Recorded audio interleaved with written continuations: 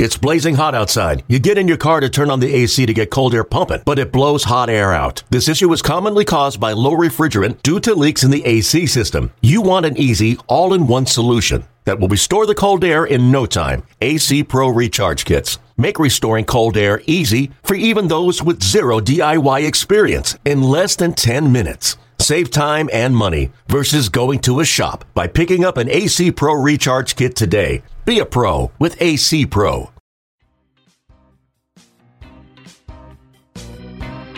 Hello, and welcome to the Yankees Magazine podcast. John, happy Hanukkah. Merry Christmas. Oh, thanks, and happy holidays, listeners. Absolutely. It is the season of Christmas music, and it is a good season. It is, because little known fact, or not little known fact, for most normal people, Taylor Swift does have a Christmas album, and everybody should be listening to that. That is a little known fact to me. That Christmas music. I am certainly conflicted by, but nonetheless partial to the Phil Spector Christmas album. Interesting. Okay. Which is a pretty perfect collection of music. I can get behind that. Other than, the whole other part. Yeah. There's that. Yeah. Anyway. The Yankees have been delivering some holiday gifts. We have a new manager. We have a new most valuable player from the National League. How are you feeling about these acquisitions? I guess, I don't know, is Boone considered an acquisition? What would we call Boone? A hire. A hire? A manager, even. Wow. Look at us. I know. Let's get one of them out of the way first. The Yankees got the NL MVP in exchange for a good second baseman. Yeah. That's a deal. You make 9,000 times out of 9,000, I think. I think, yes, if given the opportunity to make that deal, you never say no to it. Yeah. So there are a million things that can go wrong during the Giancarlo Stanton era in New York. I mean, in the same way, anything can go wrong anytime. And Aaron Judge may not be the same player Aaron Judge was this year moving forward. There's certainly no sure thing, but you make that trade every single time. If anytime you can get somebody who was just named the National League most valuable player, he's going to make your team better. If he's on the field, he's going to make your team better. Yeah, and he's going to make the team more interesting. He's going to make the team more of a draw. The Yankees are going to be a draw no matter what. But I mean, if you're hitting like thousands of feet of home runs every day. Yeah. What kind of complex do you have to turn the channel when the Yankees are nearing the top of their lineup right now? You don't. You glue your eyes to the TV and you wait for some kind of magic to happen. If anybody's going to hit a ball out of Yankee Stadium, it's going to be one of those guys. I mean, or Gary Sanchez or Greg Bird. Any of them can hit a ball a million feet. Didi Gregorius. Didi, yes. With all due respect to the Yankees pitchers, there's going to be no one in the seats during tops of innings this year because they're going to be so terrified of missing when the Yankees are up to bat. I don't even know where a safe spot to sit in left field is going to be next year. I don't think you can stand in that area behind the bleachers and expect that a ball won't get to you because someone's going to reach that. No, you're going to be out on those terraces and there's going to be just balls flying your way, left and right, and it's going to be, I don't know, bring a helmet because it's going to be raining baseballs out there. It's an amazing kind of thing, too, because in the last year and a half, we saw Brian Cashman do something we had never really seen him do, which was kind of throw up his hands and say, let's see what happens when the Yankees are sellers. Mm-hmm. And he did pretty well. You got these incredible prospects. You look at right now where how the prospect rankings go, and you have Glaber up top. You have Justice Sheffield right there. Dylan Tate's right there. It was an incredible haul. And then you think of what he has done back when he's acting in the way you expect the Yankees general manager to act. And the difference, though, is he didn't have to give up any of those guys. No. You give up Guzman that they got in the Brian McCann trade. Look, I mean, he might go on to have a great career, and I hope he has an incredible career. And, it's this weird thing that I think sometimes fans have a little bit of trouble with, which is prospects, you can't fall in love with them with the idea of them being, in Monument Park someday. Right. Sometimes the best use of a prospect is to go get the NL MVP. And that doesn't 100%. mean that, they're trading these two prospects as well as Starlin Castro because they expect that they're flawed or that they're not great, or sometimes you just have to make the deal. I remember doing a Cashman story. I did a Cashman story around this time last year. I was writing one, so I was interviewing Brian, and our 2017 year was very much up in the air. Nobody knew exactly what was going to happen. And I remember talking to Brian about what's it like to kind of be the underdog? What is it like to be the GM where you're selling instead of buying? And he's like, and at one point I had found this quote where he said that would be his dream, to like tear down a team. And I asked him about it. He's like, it's not my dream to tear down a team. I want to win. And that's what he's trying to do right now. And he's always said, in the many times that I've talked to him about prospects, a prospect is nothing yet. A prospect is just a dream. And he could be amazing or he could be nothing. He could be the number 1 ranked guy and flame out, or he can be a 40th round pick or whatever and be a Hall of Famer. You just literally have no idea. So like you said, if you have the chance to get a National League Most Valuable Player for a couple of prospects you don't know about, of course you're going to do that. And Brian is one of the best at doing that. So it's going to be a lot of fun to watch next year. And I imagine it's going to be a lot of fun for our new manager to get to do that lineup every day. Cards on the table, it's still a slightly weird situation. You get within one game of the World Series and you kind of make a lot of change after that. And there's always going to be a part of you that says, hey, hold the phone here. Like, let's not mess around too much. But, right, if it ain't broke. Yeah, and obviously different people will have different arguments about whether it was broken, and that's, I'm not paid to make that judgment, and I probably wouldn't be very good at it. But that said, you couldn't ask for Aaron Boone to do much more in the, last week and a half or so since that all came out. And when his name was first brought up, it was kind of just like, well, that is odd. But at the same time, the more you hear him talk, the more you hear Brian Cashman talk about him. And one thing that I thought was interesting was when Cashman was talking about the chance that George Steinbrenner took on him when he was a young kid, and he made him the general manager, and he could see that was meaningful to him as he was evaluating. Right, a guy with no experience, and he got a shot and he ran with it. So paying it forward, I guess. It's interesting, and there's gonna be a lot of pressure on him, but he comes from a family that's used to that kind of pressure. He certainly survived big league pressure, including, one of the biggest moments in recent Yankees history. He played here. He had a thing that happened to him here, and that was a pretty big thing. Yeah, I mean, you got to wonder, like, that's already a video that like a clip you see a lot. Are we going to see that every third inning? I think yes. Year? I think, yeah, bet on it. You're going to be seeing that Boone with his hands raised, run around those bases in 2003 a lot. Yeah, it's always interesting to me, though. You look at Georgetown, Patrick Ewing coaching at Georgetown, and you look at Chris Mullin coaching at St. John's. And granted, Aaron Boone is not a legendary Yankee. He's a Yankee who had a legendary moment. But I always wonder, sometimes when it's just like, you know what? Wouldn't it be better for everyone involved if I just didn't touch this legacy at all? Right. Isn't my Yankees legacy, isn't my Georgetown, my St. John's legacy kind of perfect? Because at the end of the day, none of these end well. No, very few relationships of coach to team or manager to team end well. Right. And I have to imagine Aaron Boone's personal Yankees career could not have gone too much better, considering that it was a short time that he spent here, but pretty incredible moment. I don't know if I would have the courage ever to say, you know what, let's that's good. Let's go swim in this pool again. Yeah, let's just dive right back in and see what happens. But good for him. I'm excited. I'm excited to cover it. I'm excited about the different storylines that we've got going on this year. I think it's going to be an exciting year. We've obviously been working this offseason on stuff for next season. We've both been traveling. John, you just got back from Tampa this week. I just got back from Oregon last week. So it's been busy. Tell me about Tampa. What's going on in Tampa? Tampa was interesting. It's the holiday season. It was kind of a funny little time in Yankees world, because on the one hand, you have all this huge news happening in New York. I flew down there on Monday, which was actually the day of the Giancarlo Stanton press conference in Orlando. I was flying to Tampa. And what I was going down there for was the Steinbrenner family. This is now the 29th year. They've been putting on holiday concerts around the Tampa Bay area. And, I'm going to write about this early next year. I had literally no idea what to expect. I kind of thought this was going to be, a concert in a little, auditorium, a high school auditorium or something like that. Hillary, you're laughing because you went to this last year. Yes, I did. It's crazy how impressive it is. It's a really they do an incredible job with it. Yeah, it's 3 big music facilities. It's the Florida Orchestra, which those guys can play. They're very good.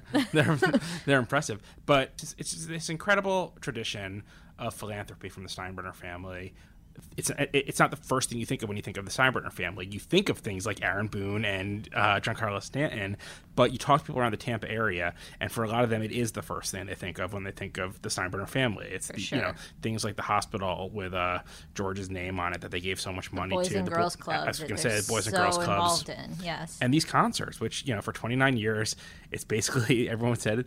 Very little has changed. The only changes that have been made are things that George himself dictated had to be done differently from year to year. Starts off, and I was kind of just blown away by the quality of the music. And, I'm a good Jewish boy who absolutely adores Christmas music, so I was very much in my wheelhouse. But one thing that I loved was, so they bust these school kids in for these concerts, and instead of just having them sit there and listen to great music, which would be awesome, they really, it's very educational. It's a local news anchor who MCs this thing, and he spends the whole time explaining all the different families of a symphony orchestra, and, the woodwinds and the brass and, the percussion and all these things. And I don't know how to imagine that most of these 3rd or 4th or 5th graders, a lot of them had ever really considered any of these things before, let alone even heard. Right, never heard an orchestra, never seen an orchestra, never even knew maybe what a xylophone or whatever looks like. Like, they've never seen it before. And now they're getting this world-class education from this world-class orchestra. And there's ballet. I mean, a couple selections from the Nutcracker Suite, which is, really famous and all heard it a million times. But to watch, an incredible ballet dancer and to see, I was talking to the conductor one of the days, and it's like the Yankees are very good at getting people to ooh and ah. Yeah. But, you don't expect that they're going to do it with ballet. And not quite in the wheelhouse. Yeah, and it was a very cool thing to see. It is clear how much this means to the Steinbrenner family. Hal was there, Jenny was there for all 3 of them.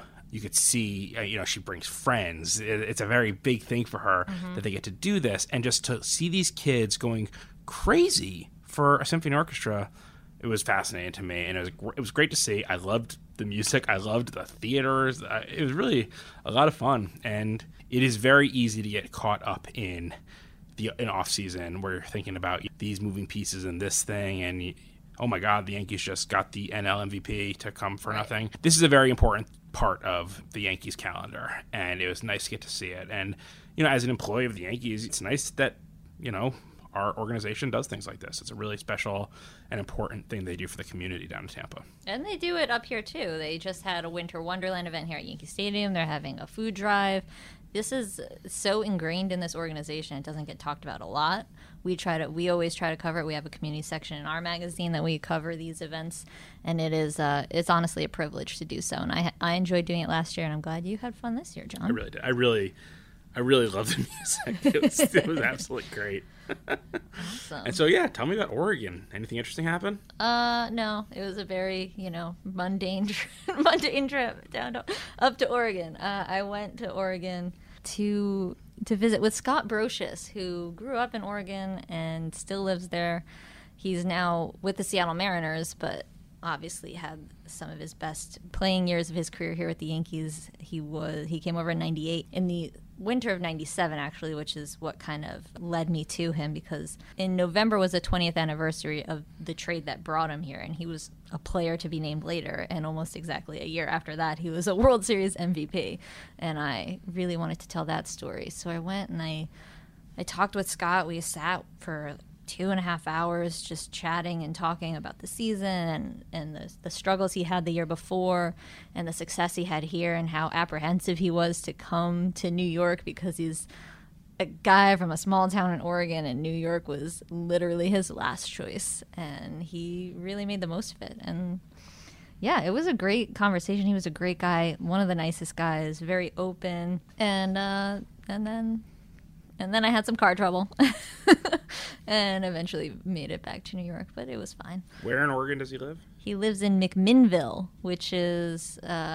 more than an hour west of Portland. So it's like an hour and 15 minutes west of Portland, which is 40 miles east of the coast. So it's in the middle of nowhere, near a mountain in Oregon, and that's where we were. We met at this one of his favorite breakfast spots, which is just this little place called the Laughing Bean, which is in a strip mall, and they had great omelets, and we just sat and chatted over omelets, and he was very nice, and he's so humble. I was struck by how humble he was. He even now didn't want to take any credit for the Yankees and their success that they had in 1998, despite the fact that everybody you asked that year and in the years following said that the Yankees won because Scott Brosius did so well. He was the catalyst, and he was the 8 or 9 hitter most of the year. So I thought it was really interesting, and I'm excited to write the stories,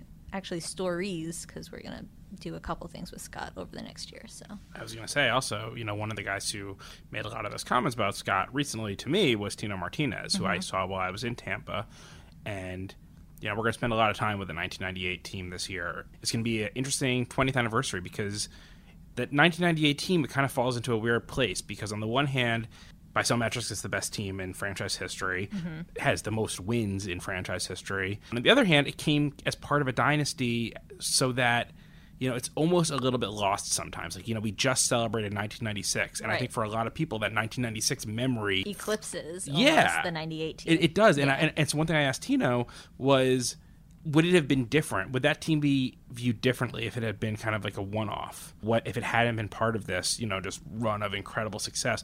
A run so successful that, they won 4 out of 5 years, and that 1997 year when they didn't win can still burn them so much because that's how good these teams were, that they just expected it somewhat. So it's going to be interesting to look back at that team because we're going to try to do it differently than we did in 96. We obviously don't want to tell the same stories we did in 1996. A lot of the same players are involved, so we're trying to find some different names, but one thing you keep getting back to and what's going to make it so interesting is, like you said, Scott Brosius. And this is just not the guy who, in February of 1998, when they were reporting spring training, no one thought that this was going to be the key to the team with the most wins in franchise history. Very little expected from a player to be named later in a trade that initially, and I will confirm this with Brian Cashman when I speak to him, I read that Brian Cashman initially said no to Scott Brosius. So nobody expected much from this guy who had the worst year of his career in 1997 and was just okay, we'll take him, I guess. He's got a good glove. Yeah, he can play some third base, and we need a third baseman until Mike Lowell shows up. It's a really funny. This is a really funny time of year for us because, I don't know about you. I know that I'm currently working on 5 stories, none of which has a deadline yet. Correct. So it's on the one hand, it's I have so many things that I should be doing. On the other hand, it's tough to figure out at any given time which one I'm writing, and I have these thoughts in my head, and we're talking this stuff out right now, and I'm kind of brainstorming it as we get ready for a long weekend when we're not in the office and things like that. We're basically recording a brainstorming session right now for how we're going to write these stories. Pretty much, yeah. It's going to be interesting over the next couple of months to actually start writing all of these things. I mean, I was in Arizona a few weeks ago for the Arizona Fall League. I had this Tampa trip. I'm kind of working on a trip right now to the Dominican Republic. And things just keep changing. Yes. We had a theme for the yearbook, and now we changed everything. So it's that'll happen when you sign when you trade for an MVP. That's what's going to happen. So everything's up in the air, and I love it and I hate it. Because as somebody with very severe OCD, I like to have things in order, and I don't know what's going to happen next, so I'm just working on my stories as much as I can, and I'm excited about what's to come, but I wish I knew. Yeah. But at the same time, whatever. It's and cool. I mean, look, the ninja front office over here pulled Giancarlo Stanton out of a hat, so who knows? Exactly. Who's going to be next? So what do you say? Should we go to a little break right now and then come back and do some fun stuff with the holidays? I think we've got some holiday cheer in us. All right, so stick around. John, what would you like to talk about first? We have a couple little games that we can play. I think what we should do first is it's the season of giving, if you will. It is indeed, yes. I think that, I would like to figure out for our loved ones and for your loved ones, if you're listening, if you need the last-minute gift, here are some memories, if you will, that you can pass along to the Yankees fans in your life. As we do a little season in review, I'd say, of Yankees gifts. So, for example, for the true love of your life, my first suggestion to you is going to be the comeback against the Astros. I can't believe the way that stadium turned in that moment. And look, they lost the series. It was just this remarkable run of just dramatic at-bats, and I keep going back to it, kind of just these weird things that we get to cover in this job and we get to see in this job and, get to be in the room for. And I remember when just Judge made contact. For whatever reason, I decided I was just going to be like recording that at-bat with my phone, and he makes contact. And I mean, like, where we were sitting all the way in the very, very, very farthest reaches of right field, but just tracking that ball to the wall in left field. And that was when they tied it, if I'm not mistaken. I think so, yeah. We talked about this a lot in this podcast already. Having been there in 2009, I've certainly seen what the stadium is like when the team wins the World Series. I can't say that was when they won the World Series that it was any louder or more exciting than it was during that comeback in that game. That was incredible, and I'll always remember it, because I'll always remember how tired I was. I was just so tired that postseason wears you out, and this was my first one. So I don't know if it's the same for you, but for me, I was not expecting to be as tired as I was for the entire time. And so the thought of them going down, it would have been 3-1 by that point, right? Mm-hmm. And then it would be like, okay, well, this was fun. That was fun. It was cool. Now I can sleep, maybe, because I don't think anything good is going to happen after that. But when they turned that game, all of a sudden this, like, the sound of the stadium and this hope springs in you, and you're like, oh my god, this is amazing. Yeah. What if they win? What if they keep winning? And it's that hope that kind of like reignites the spark in you, and you forget how tired you are, which, your whole body is saying, please go to sleep. But your mind is like, no, this is too exciting to go to sleep for. So yeah, that was a good one.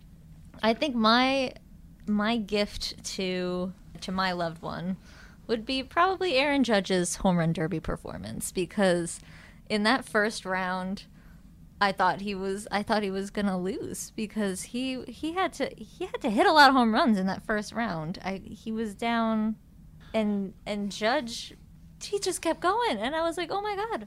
I'm not one to get really excited about a home run derby. Like, it's most of the time pretty boring, but I was on the edge of my seat at my friend's house, like, oh my god, go, and it was so exciting, and I had never been that excited for a home run derby. And then to watch him, this humble guy, this just gentle giant, this amazing young man, swarmed at home plate by his teammates on the All-Star team, the opposing All-Stars, all of the guys at the game just congratulating him. I thought that was just such a nice moment and just such a fun memory. It was a very, very special thing to be there for. The Aaron Judge story is going to stick with a lot of people for a long time this year. I mean, this was a different All-Star game. This was the first time in a while it wasn't home field. There wasn't anything. Right. Well, there wasn't much on the line. There wasn't anything on the line. Yeah. And again, not that the home field thing ever really mattered, but there's no question that the home run derby was bigger than the All-Star game this year.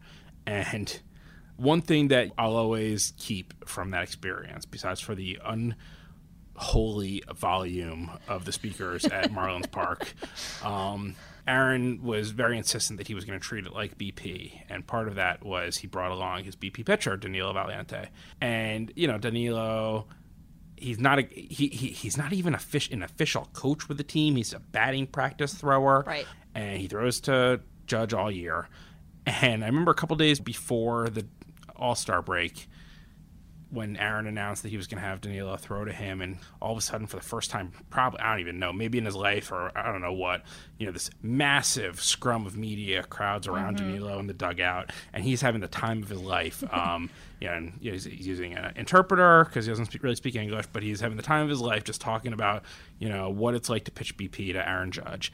And then just watching him during the Derby itself and getting to see, when Judge won, they give him the trophy and he brings Danilo over and has him hoist it up with him. And then the press conference afterward, Judge sits down and right next to him, Danilo comes in there. Judge didn't need to do that. There was no reason for him to have Danilo up there with him in that press conference. I think it makes him more comfortable to deflect a little bit of the attention, but to get to see that in person and just to see, this was obviously a very cool and very real moment in Aaron Judge's life. And I think that the expectation on his part is that he'll have more of those. this might have been the greatest moment in Danilo Valiente's baseball life. Yeah, opportunities like this don't come around for a guy like Danilo very often, so it was definitely cool to see him kind of get a little taste of that spotlight, because he's one of the unsung heroes. Like you said, he's throwing BP to these guys, not just Judge, to Sanchez and all those guys in that group every single day, and that's part of their game, and that's part of what makes them the hitters that they are. So good for him, and good for Aaron for doing that. I mean, it's obviously part of his defense mechanism to kind of push it away. But in doing so, it gives somebody else a spotlight they would never have otherwise. So I think that's pretty cool. All right, I went first, so you got the next two. So you gave me Judge. What's your next pick? For the friend in my life that enjoys comedy, I would give the game in which Brian Mitchell, who's now no longer with the team, was pitching and then moved to first base and then moved back to pitcher and was forced to make an out at first base, which I thought was hilarious from beginning to end. I really liked it. I thought it was baseball at its most weird, and that was just fun. That was a fun day, because I remember watching the game and we all were in a group chat. I was like, why is this happening? I was at that game for the first 6 innings, and I left right before this craziness happened. And I remember listening on the radio as they're trying to figure out what happened, and hilarious listening on the radio to this, because just trying to figure out on every pitch, what the alignment was going to be, and then an announcement made who's going to pitch this next batter. That was a fun one. So man. I think a gift for a good friend who maybe is a little down on his luck. I'm going to give Michael Pineda in the home opener. Now, I hope that this friend who's down on his luck doesn't, read until the end of the story, because I don't want to then depress him with how the year ended. But Michael Pineda is a big dude, a real, large personality, and, kind of funny. And I always liked talking to him. And when he struggled, he really wore it pretty hard. Yeah. You could see him that he never really could understand. Even just watching him on the mound when he would give a home run, he would always look astonished with his, hand on his hip looking at the ball go. And you just never fully knew what you were going to get with him. And I think that this was going to be a big year for him. And then he just comes out in that home opener. And his first start was not good on the road, but then he comes out in the home opener, and what was it, 7 1/3 or 7 2/3? Perfect. Perfect baseball. Yeah. And it was one of those things that, you expected an interesting season after the way the young kids played at the end of 2016. Mm-hmm. And the season didn't start off great. No. But you expected an interesting season. And then just for the home opener, when you're always going to have an optimistic day at the home opener. It doesn't matter what you did last year. Right. The home opener is going to be a fun, happy day. And the weather was good. And just watching that inning by inning as just the place, it was just electric. And, that was probably the best moment for Pineda in the season. And then obviously it ended badly with Tommy John surgery, and now his time with the Yankees is over. And that bums me out, because I really did enjoy watching him develop and watching the way that, he started trusting his changeup more and kind of became a more complete pitcher. And all that stuff, whatever he becomes, who knows. But just that one day in April, watching that outing, that was a pretty cool moment in baseball. Definitely. Getting to see that. Definitely. So I guess I have one more. And I'm really torn on this one, and I think you're going to laugh with where I eventually go on this. I'm going to give not the moment itself, but the reaction to the Greg Bird home run against the Indians in the division series. Because I don't think I've ever seen a Yankee get away with reacting to anything that way. That was the most just primal expression of joy I think I've ever seen from a Yankees player, and it was incredible. It was just this amazing no doubter of a home run from Bird. And Bird had also a really rough year. When he was on the field, he was excellent in the second, when he came back. When he was healthy, yeah. When he was healthy. But obviously, especially after missing all of last year, it was a difficult, adjustment for him. And man, when he connected with that ball in that game, I mean, just the reaction, and just the thing is, so you have him staring at the dugout kind of as he made contact, and just watching this ball fly to Neptune. And then when he crossed the plate, and just the hop in his step as he gave high fives to everybody, that is something you want to bottle and kind of take out on a rainy day. In a 0-0 game, in the biggest game of your career, and to hit that home run after the year that he had, it was, definitely a much deserved moment of joy for Greg. My last one, I guess, for the friend or person who's going through a little bit of a rough patch, I would give Luis Severino's whole year, because this is a guy who in 2015 came to the major leagues and set it on fire. He was great pitching, starting, and he was seen as the future of the Yankees rotation. And then in 2016, he melted down like few ever before him. He was like 0-8 as a starter or something like that.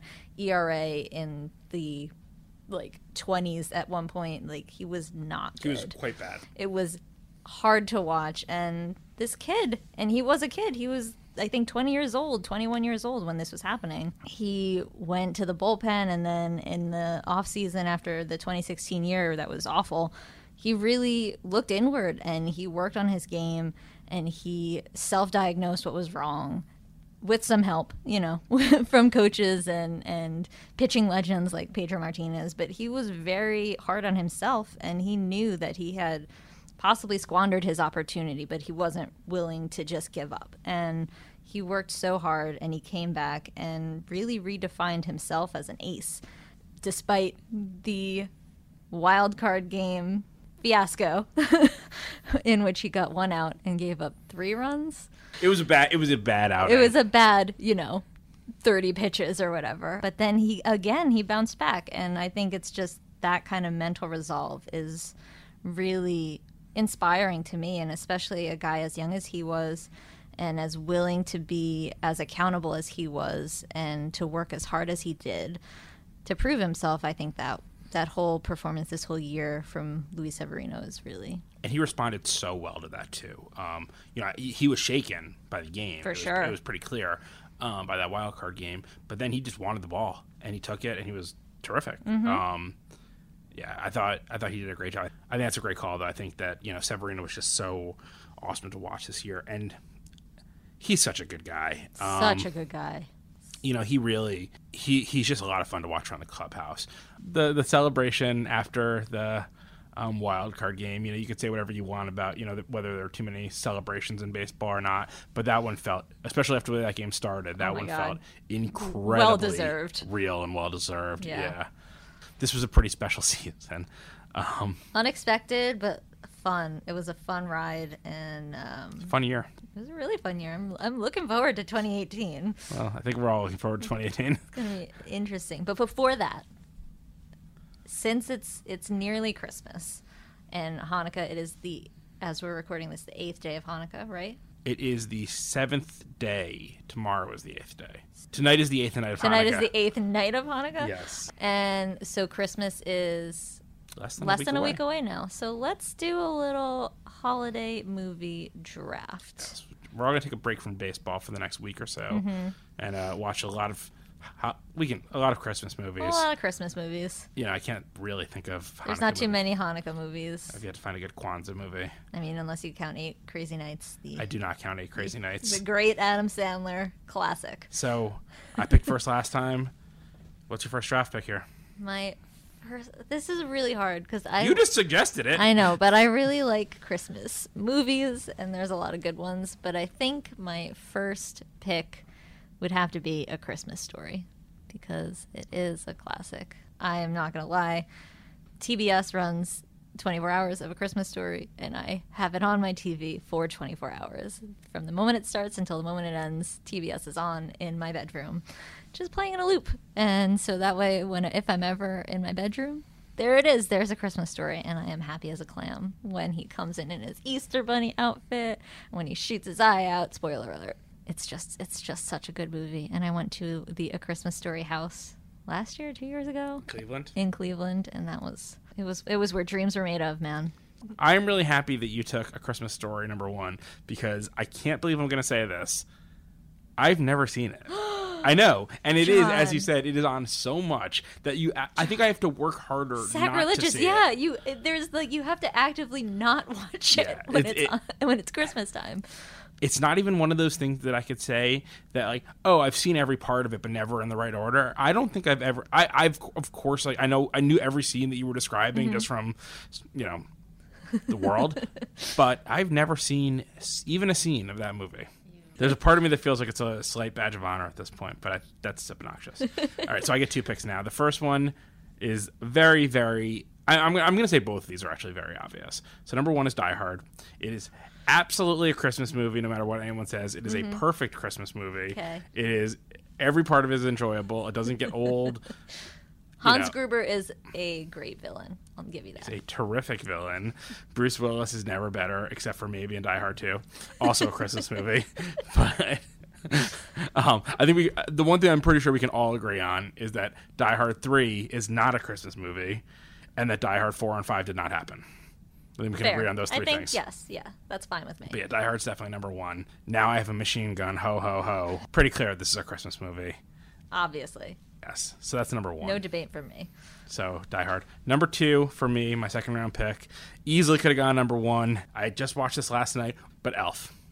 I cannot possibly get enough of Elf. And that is despite the fact that the last 45 minutes or so of it are just horrifically bad. It's bad, yeah. Bad. I remember. Not even like charming bad, like just bad. It's just a bad movie. Yeah, because I watched it on the plane and I was like, what is this that I'm watching? The Central Park Rangers. Yeah. Anyhow. It is so wonderful, though. That first half the first is perfect. 3/4 of that movie, I cannot possibly get enough of. All year long, I quote every part of that movie. I desperately, sometimes when I hear phones ring, I want to go pick them up and say, "Buddy the Elf, what's your favorite color?" Do you put syrup on your spaghetti? I would just for. I love the movie. I think it is absolutely Will Ferrell's best role. It is the role he was meant to do. It is. Oh, it's just it's so happy. I'm beat red right now about how much I love this movie. And I just watched it last night. If it's on again tonight, I would not bet against me watching it. So I guess now it's my turn. And I don't know how to quantify this because my next pick would be Home Alone, but like both Home Alones because both of them are so great. Lost in New York. I think... I don't know. I love them both so much because Lost in New York has one of my favorite lines in all of cinematic history. When Kevin has lured the now sticky bandits back to his aunt and uncle's house in Manhattan, the sticky bandits are calling from him from the top of the roof, and Kevin calls up, "Nice night for a neck injury," and every single time I die laughing because I think it's the funniest line I've ever heard in my life, and I use it quite a lot. And it was like, "How are you?" I'm like, "Oh, it's a nice night for a neck injury."